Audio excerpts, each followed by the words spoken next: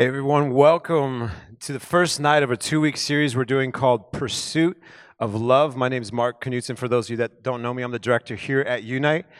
And this is my beautiful bride, Holly Knutson, who is the executive assistant here at the church. And she's going to be sharing the stage with me during this series. So it's something different that we've never really done here at Unite before, where we're going to be co-teaching together and kind of sharing our different perspectives in our journey in our pursuit of love. And what we don't want this to be about is the Mark and Holly show. We want this to very much be about Jesus and revealing how he was pursuing us in all of this journey as well. But again, we're not up here saying like we've got it all figured out. We definitely don't have it all figured out, but we have learned some things along the way that we think can maybe help and benefit you guys, so you don't have to make the same mistakes that we made probably. But we want to focus on really three aspects of our journey: the waiting stage, which would kind of be like when you're single, the dating stage, and then the anticipating stage. And the anticipating would be like anticipating marriage, like engagement.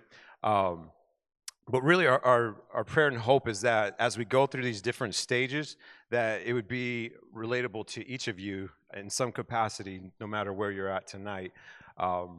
And also, just so tonight we're going to be just covering the waiting and dating stage, and then next week we'll finish off us dating each other and the anticipating the engagement stage as well. But the biggest thing that we really want you guys to pull from this whole series, again, is that as you see our journey of pursuing love, that you recognize that long before that, God has been pursuing each of us, and that he is pursuing you guys even here tonight as we speak. And so, before we get started here, I just want to pray, and then we're gonna jump right in. So God, we just invite you into this time. And God, we just ask for your spirit and your presence to just speak truth. God, I pray that you'd speak through Holly and myself. And God, we pray that anything that is not of you would be quickly dismissed. But God, if it is from you, Lord, we just pray that it would take root and that it would grow to a place of action in our lives. And God, we just want to give you the glory, and we thank you for being able to take the broken pieces of our life and to be able to put us back together and point us back to you, Lord, and to use it for your glory. And that's what we want to do tonight. And it's in your powerful name we pray. Amen. Okay, so I'm going to start us off here in the waiting stage. And the verse I want to share with you guys is Psalms 135. It says, I wait for the Lord, my whole being waits, and in his word I put my hope. So to give you guys a little backstory for me, I grew up in a family where I was one of 6 kids. My twin brother and I were the youngest of the 6. My parents were missionaries in Oaxaca, Mexico for 7 years before we were born. And so our 4 other siblings were living with them in Oaxaca, Mexico in the deep jungles where they had mud huts and all sorts of fun stuff. And my mom was like, there's no way I'm raising 6 kids in the deep jungles of Mexico. And so they decided real quickly that they were going to move back to the States. And so they ended up moving to San Diego, California, which is where my brother and I were born and where we grew up. And I lived there my entire life until 10 years ago, moved out here to Michigan. But faith and family and church was also important and vital in our lives growing up. And part of that made this expectation and this hope that whoever I would marry would also have this similar faith.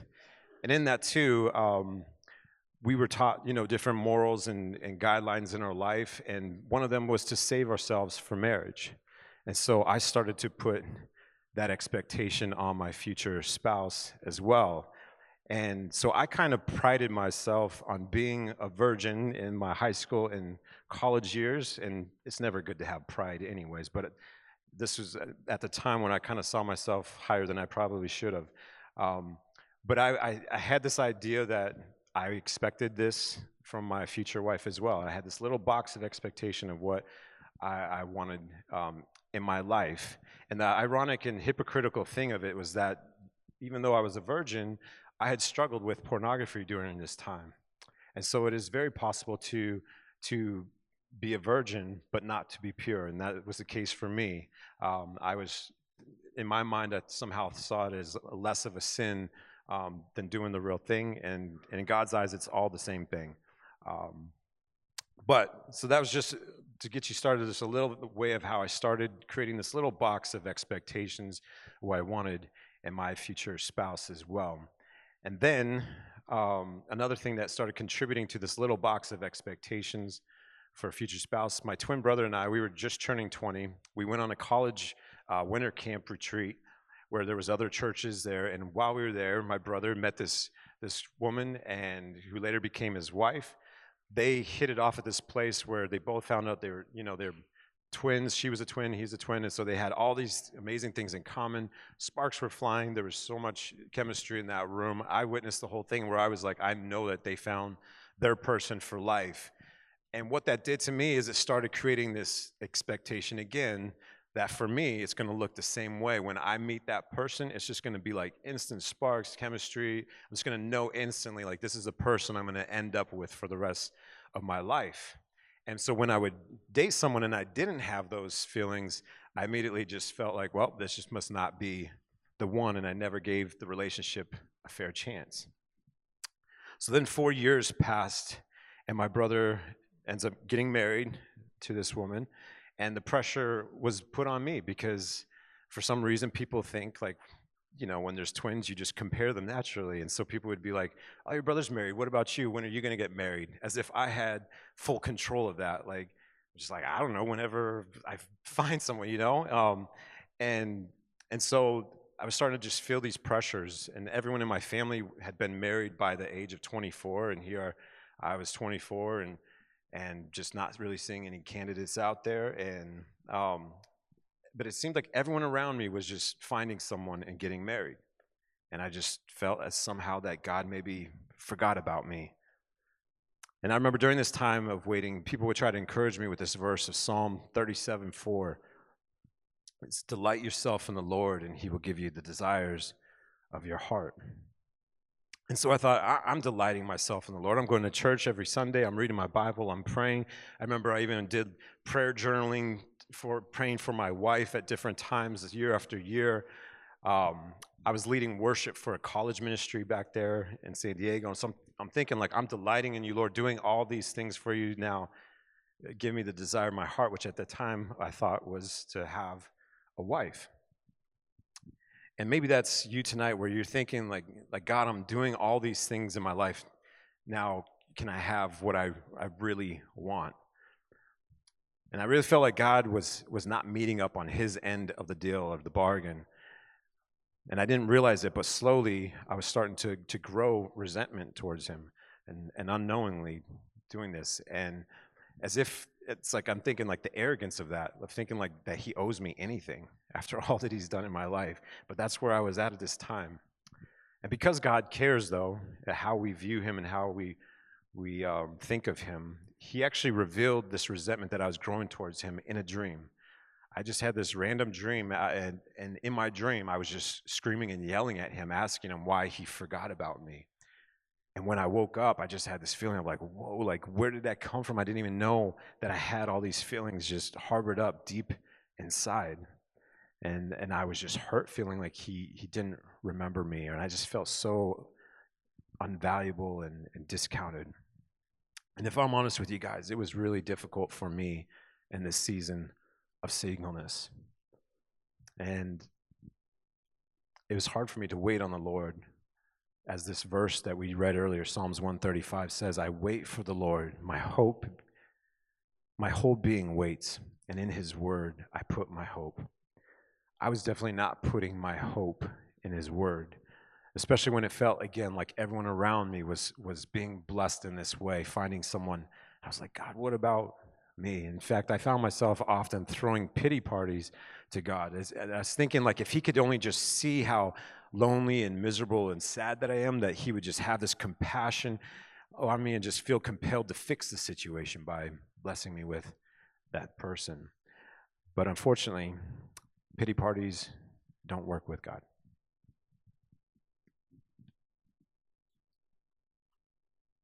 My family and I started to attend church when I was around 7 or 8 years old. And tonight's whole message is about God pursuing us, pursuing me. And that is like the meat and potatoes of my testimony, is just how God pursued me. And I have to be honest, I had a moment coming here tonight where I felt God pursuing me again, because I have in my little message here, at 12 years old, I accepted Jesus into my life at a Bible church camp. And that was the camp, the Springs. I walked in and I was like, well, you guys used to be called Gilman Springs? And they used to be called Gilman Springs. So when I was 12 years old, I accepted Christ at that camp. And so I felt God was pursuing me even tonight. There's no coincidences. So thank you for being here tonight, the Springs. It's powerful. But anyway, so I accepted Christ when I was 12, and I had a very strong childlike faith. But then when I got into high school, my parents stopped going to church, and my relationship with God was pretty non-existent. I thought about him all of the time, but I didn't really know what it meant or looked like to have a relationship with God. And I honestly remember telling myself, like, my God and my faith are something that I'm going to kind of put on the back burner, and maybe someday when I'm grown up and my life settles down, I'm going to pursue that. So while in high school, I just did my own thing, and I made the decisions that I thought were best for me and lived my own life. And most of those decisions were not great. Throughout high school, I had one serious boyfriend, and then after that I had a few others, but none of my boyfriends believed in God or talked about Jesus. And I noticed I would get in a pattern with guys. So it would get to a point in our relationship where there would be pressure, and the guy would want something from me. And in the beginning, I was just like, nope, not going to happen. And I would end up breaking up with him, or he would end up breaking up with me, because that was the line I wasn't going to cross. But it kept happening. I would get in a relationship with a guy, and it would always get to this point of pressure. And to the point where I started to believe that if I don't give something away, then they're not going to be with me anymore. And I swallowed that lie, to the point where eventually I would give something away. And every time I gave something away, my self-worth was going right with it. And I reached such a low my senior year of high school. I was extremely depressed, and my best friend and I just kind of lived life to the wild abandon because of that. I was an old senior. I was 19 my senior year of high school, and I went to Chippewa Hills High School. And as a 19-year-old in high school, I could go to the Wayside. And so I spent my high school senior year going to the Wayside and going to parties and just living such a wild and crazy life. And I just wanted to run away. I just wanted to get out of here. Let's get out of this place. And so in a way, that's actually what my best friend and I did. We both applied to San Diego State University, and my senior year, or after we graduated from high school, we went to San Diego State University, and we moved from Mount Pleasant, Michigan to San Diego, California. And while I was running away, God was chasing after me. The summer right before my best friend and I moved away, we flew to San Diego for their orientation week. And we stayed in the dorms that week of orientation. And that is the week that I met a unicorn. Well, to me it was a unicorn because I didn't know they existed, but it was actually a Christian guy. That's what I met. I met this Christian guy in the dorms, and his name was Jordan. And I made a face in case you're wondering why they're laughing. I'm not a unicorn, by the way. And it was so strange to me because I didn't have any friends or any guys in my life that believed in God let alone professed faith in God. And in 1 week, I met this guy, and he was expressing his faith in God, and he was also expressing an interest in getting to know me. And I could feel my heart start to open again. Could there really be a guy out there that was different than any of the others? And we hung out every single day that week of orientation. And when we flew home, he even came to the airport with me and my best friend to see us off at the airport. And while we were in the airport, he gave me this burnt CD, and he was like, I just want you to listen to the CD, and I want you to specifically listen to song number 4. And so when I got on the plane, I had my CD Walkman with me, and I popped in that burnt CD, and the whole CD was this male Christian artist who had written songs about his love for Jesus. And then song number 4 was specifically about this guy who was praying for his future wife who he had never met before. And I was like, what? Like, there's guys out there that do this? I was crying. My heart was softening. My heart was opening to the possibility of something I had never even known could exist. I could feel God pursuing me at the same time, too, and calling me back to him through this moment. And I could feel him healing my heart from all of the pain that I experienced in high school. And after that week, when I returned back to Michigan, I listened to that CD every single day from the moment I got back there to the moment that I moved to San Diego. And this is where my waiting and hoping really, truly began. Because I wondered, would Jordan be different? Could there really be a guy out there who would value me for me? And could I actually grow in my relationship with God while also growing in my relationship with a guy? So the dating stage.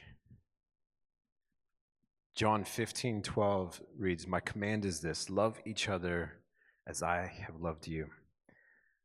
So my dating experience before Holly was a hot mess. It was not good at all, and unfortunately, I was the reason for that.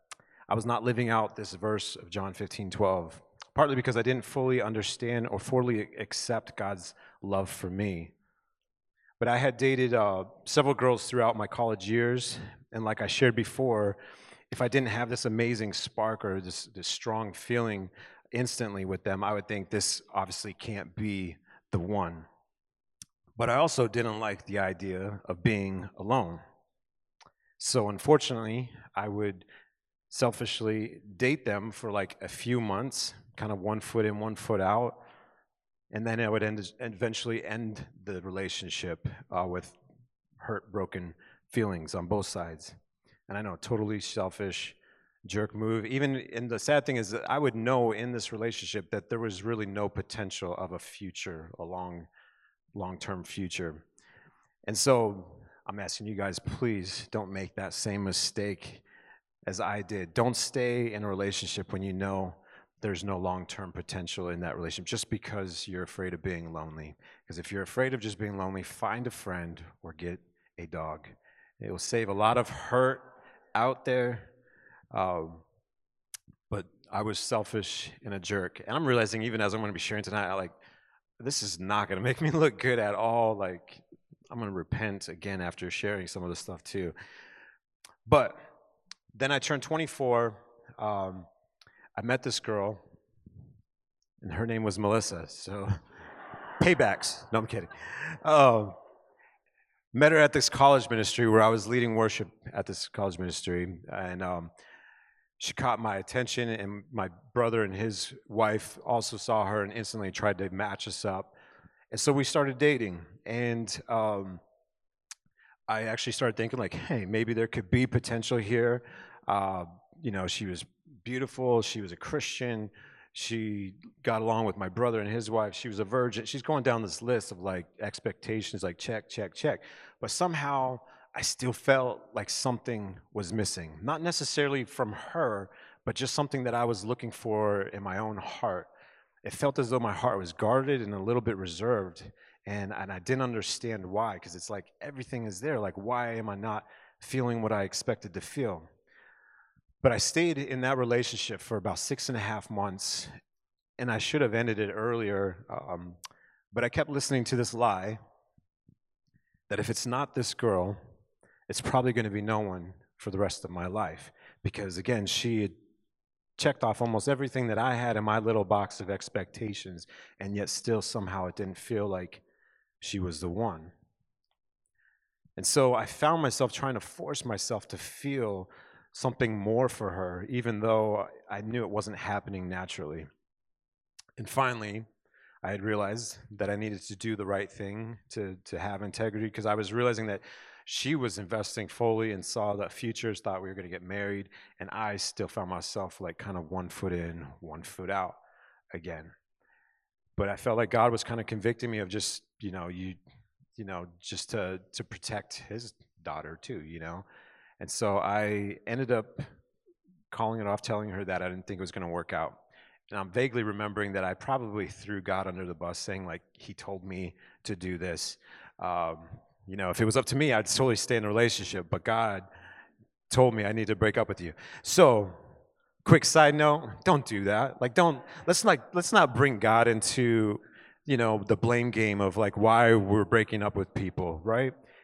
Because God gives us a choice, and we have that choice based off of what we feel to choose that person or not. And so we need to take ownership and responsibility and just say, you know what, like, I just don't have the feelings that I want to have for you. Simple as that. Painful, yes, but it's not.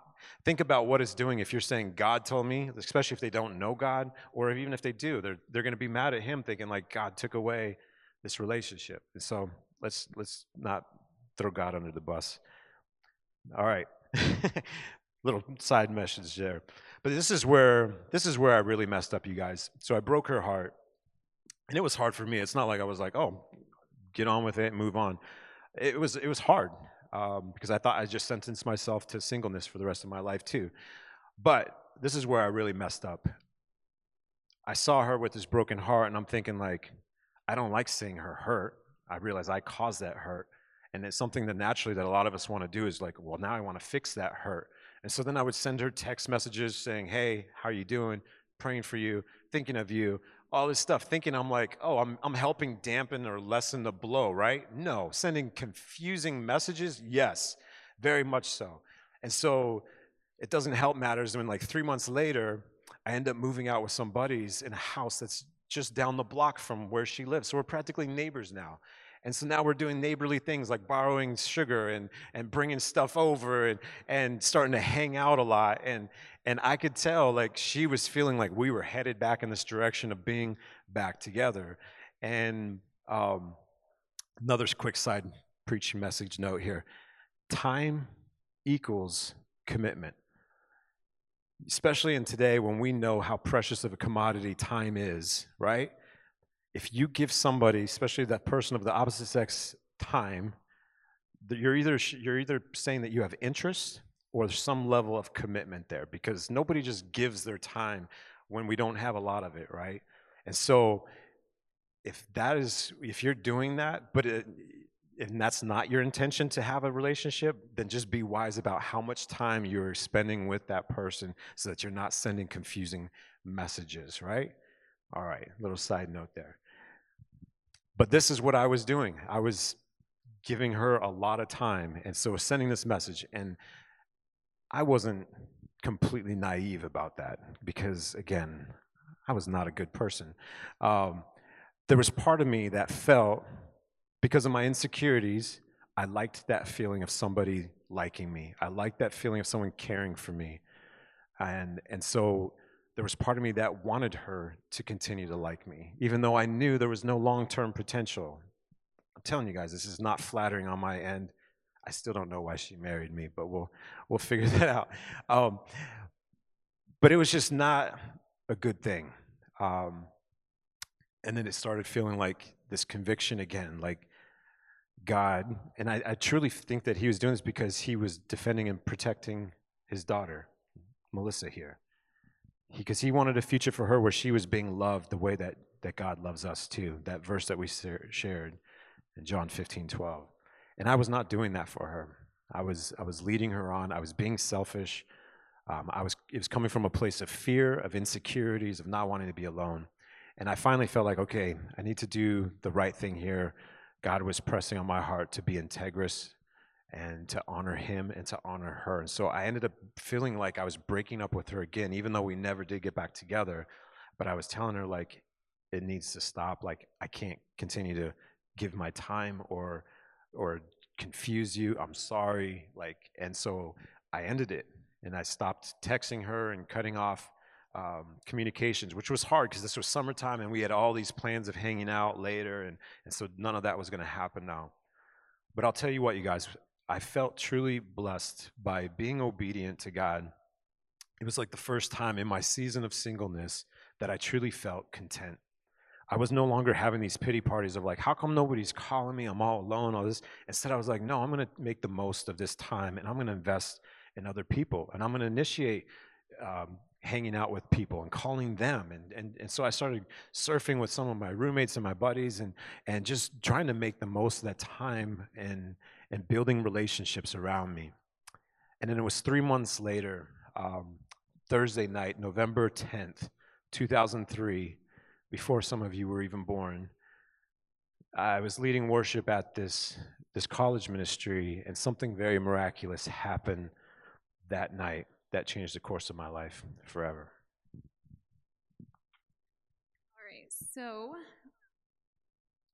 when I finally moved out to San Diego, after a summer of listening to that CD and hoping and waiting for Jordan, I reconnected with him right away. And he was from San Diego, so he really helped me get my classes set up, and he showed me around, and we would go on dates, and he would know where to take me, and everything was wonderful for like a month. And after that, things started to change because we got to that point in our relationship where we were getting closer.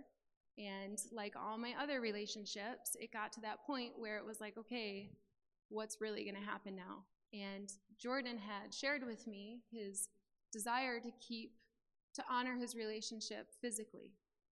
But then he was showing me differently. So he was pressuring me. And I had said to him, like, I thought we talked about this. Like, you told me that you wanted to honor God in this way. And he would say he did. But then he would keep pressuring me. And one night it got to the point where I was firm. And I said, I'm not going to do this with you. I want to honor God with this relationship. And so I don't want to do this. And that night, we said goodbye. And the next day, he ghosted me. He just stopped calling me. He wouldn't call me back. We didn't text back then. He wouldn't call me back. He wouldn't acknowledge me at mutual friends events. I went up to him at a gathering, and he just walked right away from me. And to say I was devastated would be an understatement. Like, I was so mad because I thought this one was going to be different. And I especially thought it was going to be different because he loved Jesus. And that little lie in my heart that was starting to go away, it just resurfaced. You're not worth it. And after that, I kind of lost myself again. I went right back to my old ways, and I went right back to the party scene, right back to numbing the pain, right back to the hole that I climbed out of, right back to every weekend going to parties and then walking home from those parties with my heels in my hands, and back to my dorm room, throwing up in the toilet. And if you were here that last week, I shared this story, but it was the last time I threw up over the toilet that I had an encounter with Jesus. In Genesis 3:9, it says that God called out to Adam when he was hiding from him in shame. And he asked, "Where are you?" And over the toilet, I heard God calling out to me, Holly, where are you? And I said, God, I'm here. I'm right here, and I don't want to do this anymore, and I'm done. I don't know how to do this. I don't know how to do this alone. There was no one else around me that was going to help me. And when you get to a point like that, and you surrender, God will answer, because he knows your heart is ready, and he will show up. And then that next Thursday, my friends and I got all dressed up to go to a party, and we hopped in an elevator, and right before the doors closed, a group of guys got in, and one of the guys was holding a Bible. And I asked him, I was like, where are you going? And he said, there's a college ministry just up the road. It's walking distance, and they have a college ministry every Thursday night. And I said, I want to go with you next week. And next week, on that next Thursday, all my friends started to get dressed up to go out to the party, and I did something different. For the first time, I went to a college ministry with my new friends from the elevator.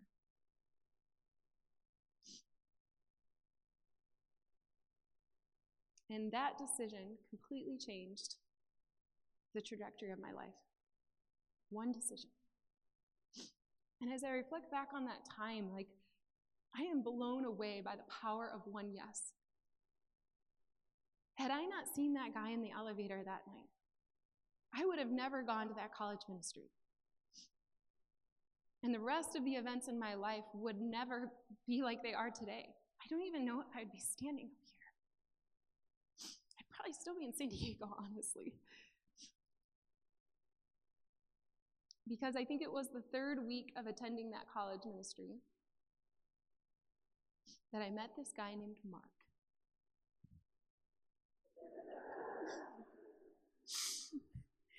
Mark was selling his CDs up at the front near the stage. And What? For real?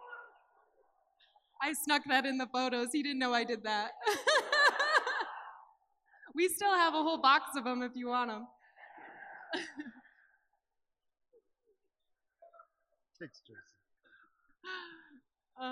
Oh my goodness. Looks like Nick has one back there.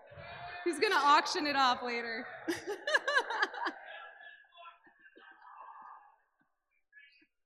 Oh my goodness. Oh.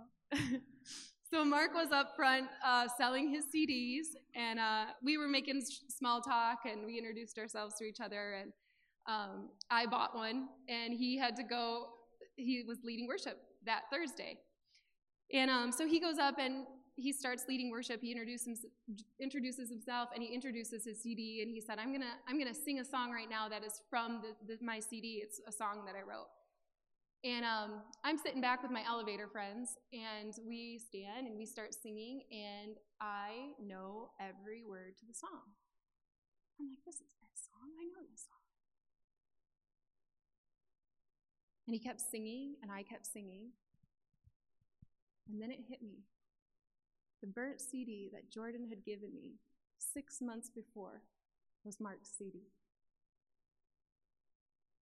And I had this out-of-body moment. What? How can this be right now? How, God, could you orchestrate something like this? He was chasing after me. The whole time that I was chasing after guys, God was chasing after me.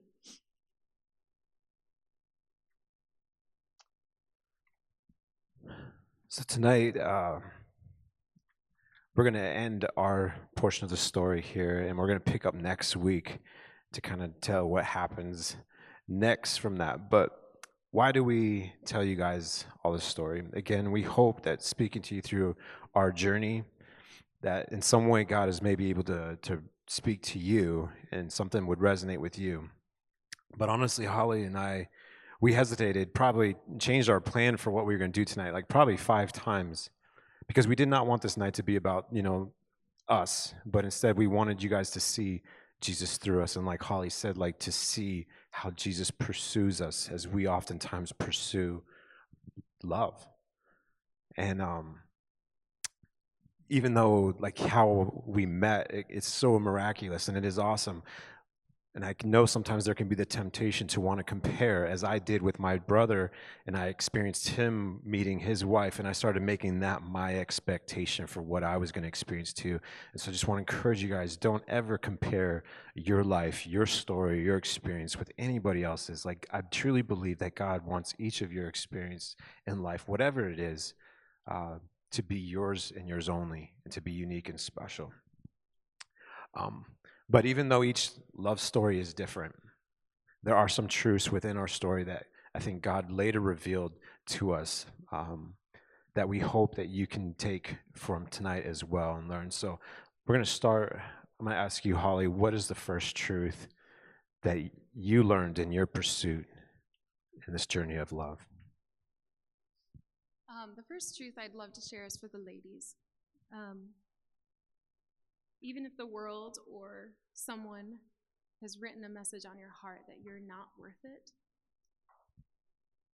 please know from a woman who has battled that and has swallowed that lie for so many years, and that I know the truth now. You are so incredibly worth it. In 1 Peter 1:18 and 19, it says, "For you know that it was not with perishable things, such as silver or gold, that you were redeemed from the empty way of life, but with the precious blood of Christ." No one can determine your worth and value because Christ does. You are valuable enough that he would die for you. And not only that, I know that there are women in this room, and you have felt God pursuing you. You might want to be like, I don't think that that's God pursuing me, but you know it's God pursuing you. And if the God of this universe, our Savior, is pursuing your heart, I think that means you're pretty darn valuable. And I pray that someday when you're old like me, you can look back and even see all the different times that God has been pursuing your heart, letting you know, I'm right here with you. When you feel alone, when you feel unworthy and unvaluable, because that's what the world is trying to tell you and that's what people make you feel, they can't determine your worth and value because Christ has already determined that by dying on the cross for you. And so while you are chasing after guys, just stop and turn around and embrace Jesus Christ, who is chasing after you right now. And then spend some time just healing those wounds in your heart, because however many years that you've been believing this lie about yourself, it might take that many years to undo what was written on your heart. You need healing. You need restoration that only Jesus can give. And then while you're doing that, and you're growing close with Jesus and you're waiting, know that there are really great Christian guys out there. I've seen so many of them in this room. They're not unicorns. They're also not perfect, because if they were perfect, we wouldn't need Jesus Christ. But there are good guys, and so don't lower your standards and give yourself away to anybody because you think that that's all you're worthy of. You are worth so much more than that. I'd say for me, a second truth I learned from our journey is that God defines you, not relationships. This was a hard truth for me to learn over the years, because I was definitely not finding my identity in Christ. I was trying to find it in other people and relationships. I felt like I wasn't significant until I found a significant other. I was treating this idea of marriage and relationships as if it was the answer to every question or problem that I had in my life, that the relationship would give me a sense of value and worth and hope. And I remember even thinking, like, when something bad happened in my life, I remember thinking, like, if I was married, like, this bad thing wouldn't feel so bad. But since I was single and alone, it felt like it hurt even more. And so I was elevating this idea of being in a relationship and marriage as if it was God. But God is the only one who gives me value, significance, unconditional love, a purpose. He helps me to get through those hard times. And while I was trying to pursue love in my life through relationships, he was pursuing me with his amazing love for me. And God wanted me to come to the conclusion that he was all that I really wanted and needed. And just think about it. If you were God, would you want to affirm the lie that your identity and your purpose and your hope, all that comes from a relationship with somebody else? It's like, of course not. He's not going to want to affirm that lie because he wants us to come to the conclusion that we find all of that through him. And so I think that God was allowing me to go through this season of unmet expectations and frustrations until I learned to shift my focus on him and to see myself and my situation through his eyes. And it says this about our identity in Ephesians 2:10. It says, "For we are God's masterpiece. He has created us anew in Christ Jesus so we can do good things he planned for us long ago." If that doesn't speak value and worth in you, he calls us his masterpiece. And there are so many more verses in the Bible that speak of our identity in Christ, that we are unconditionally loved, that we are accepted, that we are forgiven, that we hold tremendous value, as Holly shared, because he was willing to die for us. And when we can learn to believe these truths about who we are and our identity, what happens is we don't feel like we need to find that then in a relationship or in a marriage. Instead, we find that in Christ. And then the cool thing is that a relationship and marriage, all that is just like a cherry on top. It is not the whole cake. All right, truth number 3. If you are in a dating relationship and you have professed Jesus as your Lord and Savior, remember, you are representing Jesus Christ in that relationship. That other person is looking at you as a model of who Jesus is, and if you are not representing Jesus, you could be impacting their view of who Jesus is. You could be hurting their relationship. In Matthew 18:6-7, Jesus spoke these words publicly out loud, and it shows you how strongly he feels about anybody that gets in the way of his relationship with his child. It says, "If anyone causes one of these little ones, those who believe in me, to stumble, it would be better for them to have a large millstone hung around their neck and to be drowned in the depths of the sea. Woe to the world because of the things that cause people to stumble. Such things must come, but woe to the person through whom they come." I could not imagine if Pastor Allen got up and preached. You better have, it would be better for you to have a millstone hung around your neck and drown to the bottom of the ocean if you did these things. Like, that is intense. Jesus is so passionate about the fact that he is so in love with you that if some person on this earth is getting in the way of his relationship with his child and you're the cause of it, like, don't even get close to that. And if you're in a dating relationship with someone and you're saying that you're a believer and you are not treating that woman or that man like Christ would treat them, you have to answer to the Lord for that. That's huge. And it comes passionately for me because of the guys that I was with, and they professed that Jesus was their Lord and Savior, and then they treated me like trash. We're human and we make mistakes, and we can't be like Jesus in everything we do. But the more that you strive to be like Jesus, the more you will treat that woman and that man in your relationship how Jesus would treat us. And men, if you're not sure like how to treat women because of all the mixed messages that you receive about how women want to be treated, and it's like, I don't know, do they want me to protect them? Do they not want me to protect them? I understand it's so confusing, but study the Gospels. Study how Jesus treats women. Jesus elevated women when no one else would, and he protected them, and he honored them, and he guarded their hearts, and he made them feel so valuable and known and worthy. So even if you're in a dating relationship and you know it's not going to go anywhere, you can still be like Jesus and tell them no, but with love and respect and treating them with closure and none of this mixed signal stuff. Yeah, it's true. No, I'm right with you. Signal stuff. What she said. We see it a lot. We see it a lot where there's not clarity. And so honor the other person with clarity and with treating them how you would want to be treated in that relationship. Truth number 4, Psalm 37:4. Delight yourself in the Lord, and he will give you the desires of your heart. This verse is absolutely true. However, how I interpreted this verse in my waiting stage and dating stage was completely inaccurate. You see, I was thinking if I do all these things and go to church and praise God and do all these things, that he would give me what I want.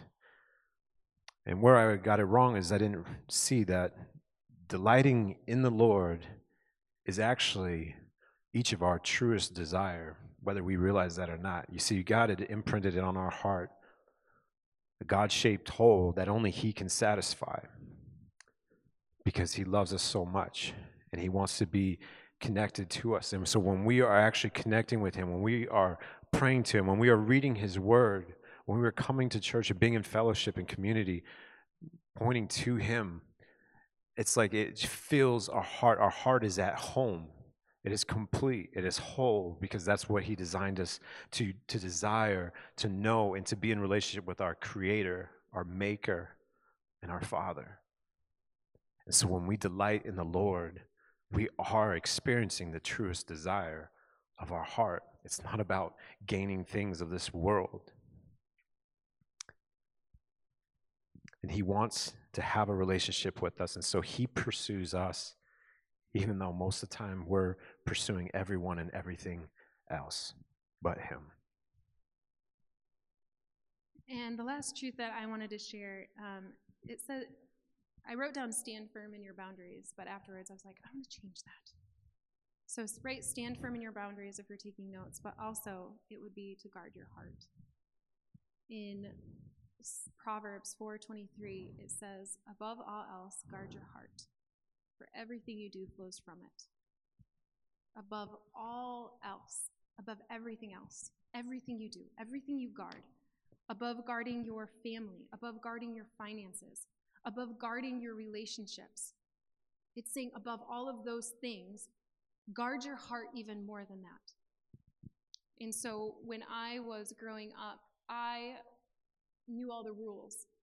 Don't do this, don't do this, don't do this. And I didn't necessarily truly understand the why until I got into marriage. So the rule, don't have sex before your marriage, I just thought it was a rule that I was trying really hard to follow, and I didn't do a good job at it.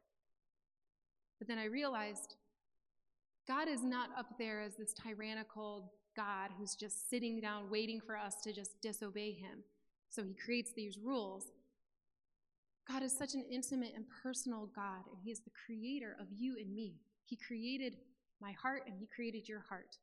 And when I accepted Christ as my Savior at 12 years old, the Holy Spirit took up residence within my soul, and he is with me wherever I go. And so he was with me every decision I made that was poor. And he knows my heart because he designed my heart, and he knows that if I were to give my heart away to anybody who would not make a commitment to protect my heart, that it was going to make a scar on my heart that was going to be brought into my marriage, which is exactly what happened. Everything that has happened to me prior to my marriage with Mark has been brought into our marriage. And I was like, oh, there's the why. God wasn't out there just trying to be like, don't do this and don't do this. God was trying to protect my heart. Because he knew that even though I didn't think it was going to happen, every single time something was written on my heart, damage and scars and wounds and bruises. And then when I got married, I took it all in. And he's had to sort it all out for me. And it's been a mess. So guard your heart, set your boundaries, and if any person you're in a relationship with presses you on those boundaries, know your worth and value. They don't deserve you. They don't deserve you if they want something and you're not going to give it up. That's why the marriage is called a marriage, is because you're standing before the Lord and under contract to him, under covenant. You're saying, I'm going to protect his heart, or I'm going to protect her heart. And you know that symbolism when a father hands his daughter over on the wedding day? That's what God is doing in that moment. He's handing his daughter and his son over into the protection and care of this other person. And before that is done, God does not want you to give your heart over to anybody else, because it was not under contract, under covenant, under promise to him. And so make a decision in your heart, if you are a follower of Jesus Christ, the kind of boundaries that you want to have in your relationship with your significant other, and to keep the marriage bed holy. All right, guys, the last truth of the night. Keep an open heart to and mind to God. It might be okay to have an idea or a plan for your future, maybe for a future spouse, but also keep your heart open and set on the Lord, leaving room for him to direct your steps. It says in Proverbs 16:9, "In their hearts human plan their course, but the Lord establishes their steps." For the longest time, I did not keep an open heart or mind when it came to my future spouse. And I honestly almost missed out on the best thing that's ever happened to me. And I realize now that I almost settled for this little box of expectations that I had in my life instead of what God had for me. He wanted to reveal something much bigger and better than I could have ever imagined. So keep an open heart and mind and watch just how creative our Creator really is. Will you guys pray with me? Lord, we thank you for tonight. God, I pray that tonight was not just about our story, Lord, but that people would sense and know you so real. God, that they would recognize your pursuit of them in their own personal life, God. To see how you have been chasing after them because you love them and because you have imprinted on their heart, Lord, the desire to know you and to be in relationship with you. And I just pray that for each person in here, God, that they have that relationship with you, that they would not fall into the lies of this world that says that they're not valuable or worthy of love until they're with somebody. God, you are that somebody. And you give us all the value and worth that we will ever need. And so, God, we just pray that our hearts would shift our focus, if that's what needs to be done, on you. Instead of mourning if we're in a stage of singleness and feeling like, woe is me, God, I pray instead we would just embrace where you have us at, that we would bloom where we are planted, that we would take the initiative to invest in you and to invest in others and to be a light in this world. God, if we're in a relationship, I pray that we would be honoring you in those relationships, that we would be reflecting your love that you have for us, God, into the other person. God, we just pray your blessing over each person here. We pray your blessing over their relationships, their singleness, whatever stage they're in, God, their marriages. We just pray your blessing over them. It's in the powerful name of Jesus we pray. Amen.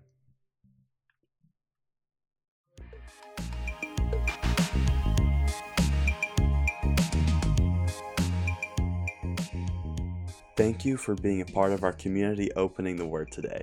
We here at Unite challenge you to grow in your relationship with God, to grow in your relationship with others, and to go out and live a Christ-centered life. To learn more about Unite, follow our social media pages or go to our website at mpcc.org/unite. God bless.